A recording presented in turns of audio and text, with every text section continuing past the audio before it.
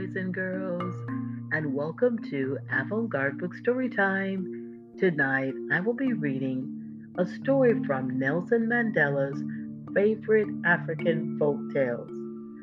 This book was written by many different authors and illustrated by many different illustrators. If you have it, you can follow along. If you don't, it's quite okay. Just get in a very, very comfortable place, get relaxed, and listen quietly to a story from Nelson Mandela's favorite African folk tales. The first story that I will be reading is The Enchanting Song of the Magical Bird. One day, a strange bird arrived in a small village that nestled among low hills. From that moment on, nothing was safe. Anything the villagers planted in the fields disappeared overnight.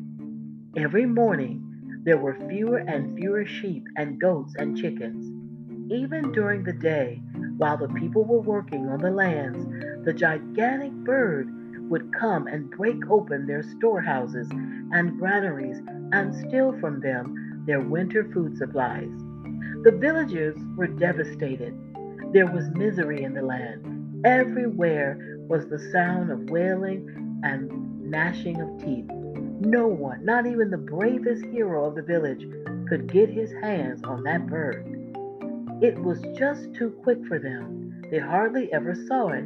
They just heard the rushing of its great wings as it came down to perch in the crown of the old yellow wood tree under its thick canopy of leaves.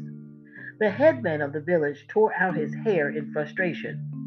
One day, after the bird had plundered his own livestock and winter supplies, he commanded the men to sharpen their axes and machetes and to move as one against the bird. Cut down the tree! That is the answer, he said. With axes and machetes ground to gleaming razor edges, the men approached the great tree.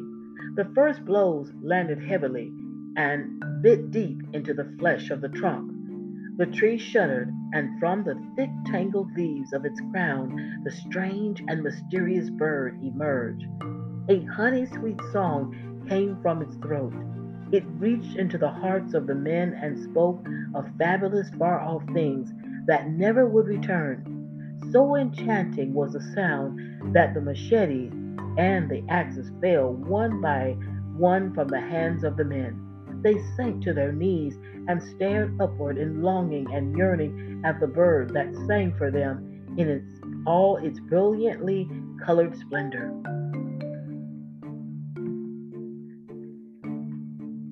The men's hands became weak, their hearts became soft. No, they thought, so beautiful a bird could never have caused such damage and destruction. And when the sun sank red in the west, they shuffled like sleepwalkers back to the headman and told him there was nothing but nothing they could do to harm the bird. The headman was very angry. Then the young men of the tribe will have to help me, he said. Let the youngsters break the power of the bird. The next morning, the young men took their gleaming axes and machetes and set off for the tree.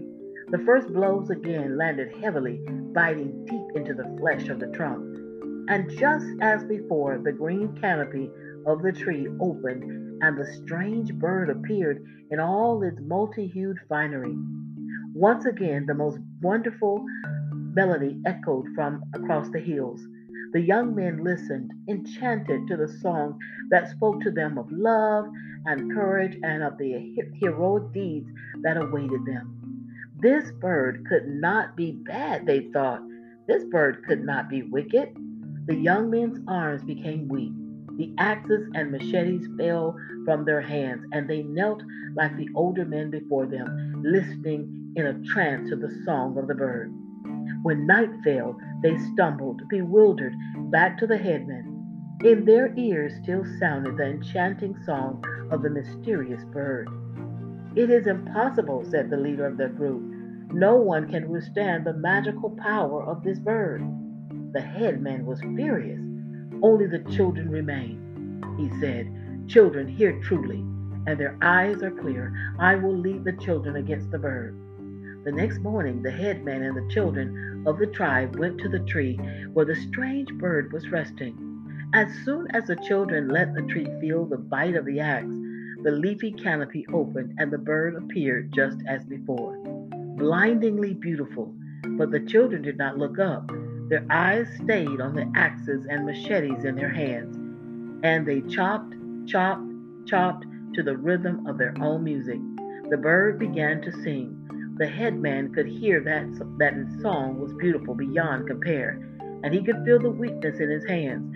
But the children's ears could hear only the dull, regular sounds of their axes and machetes. And no matter how enchantingly the bird sang, the children continued to chop, chop, chop. Eventually, the trunk creaked and cracked apart. The tree crashed to the ground, and with it fell the strange and mysterious bird. The headman found the bird where it lay crushed to death by the weight of the branches. From everywhere the people came charging. The hardened older men and the young strong men could not believe what the children with their thin arms had accomplished. That night the headman declared a great feast to reward the children for what they had done. You are the only ones who hear truly and whose eyes are clear, he said. You are the eyes and the ears of our tribe. Wow, boys and girls, that was lovely. That was translated by Daryl Bristow Bovey, and this story was illustrated by Piet Grobling.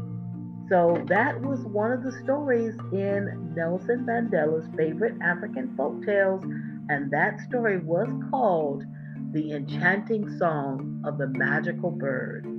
Well, boys and girls, have a beautiful night, and I'll be reading more stories, so tune in soon. Take care.